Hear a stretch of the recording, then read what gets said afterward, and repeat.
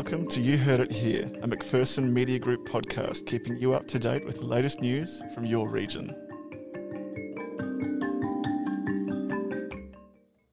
I'm Alex Gretrix. And I'm Andrew Johnston. Here's what's making news in your region today, January 12. Victorians will be able to return to holidaying in regional New South Wales, including border communities, in line with the state government's new traffic lights border zones. But they will be required to adhere to the restrictions around the zone they enter, including isolating and testing.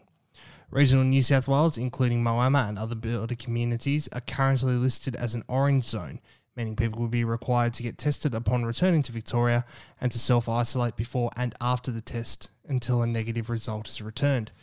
Victoria has recorded a COVID-free day with no locally acquired cases and no cases in hotel quarantine, while New South Wales has 5 new locally acquired cases.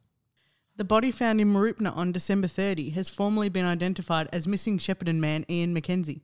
Shepparton police are appealing to anyone with information about Mr McKenzie's movements overnight on December 23 to come forward or submit information anonymously. Mr McKenzie was last seen dining alone at the Cricketers Arms Hotel in Mooroopna before leaving and heading east on McLennan Street, past the Mooroopna Bakery towards Shepparton.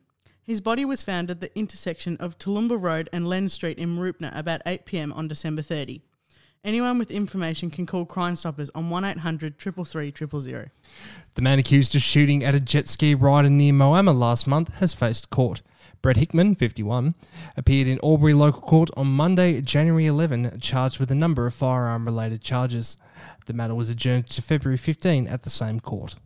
And police have renewed calls for people to lock their vehicles when they are parked.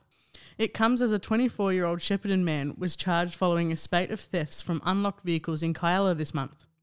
Overnight on January 3, the man allegedly targeted vehicles in the Seven Creeks estate, stealing items including bank cards that were later used at stores in Shepparton. Echuca's Liz Easter is the Riverine Herald's Christmas Light Competition winner. For the past 6 years, she has made it her mission to spread joy with her extensive light display that can be enjoyed both at night and during the day. From lights to painted presents and everything in between, she has proven to be a worthy winner. And Shepparton Food Share wants a farmer. The local charity has put a call out for help to dispose of excess food scraps each week, which is overwhelming the volunteers. The waste, which is unfit for human consumption, is perfect for stock feed, and so the local charity is looking for someone who can do a weekly pickup. And that's the latest. You're up to date.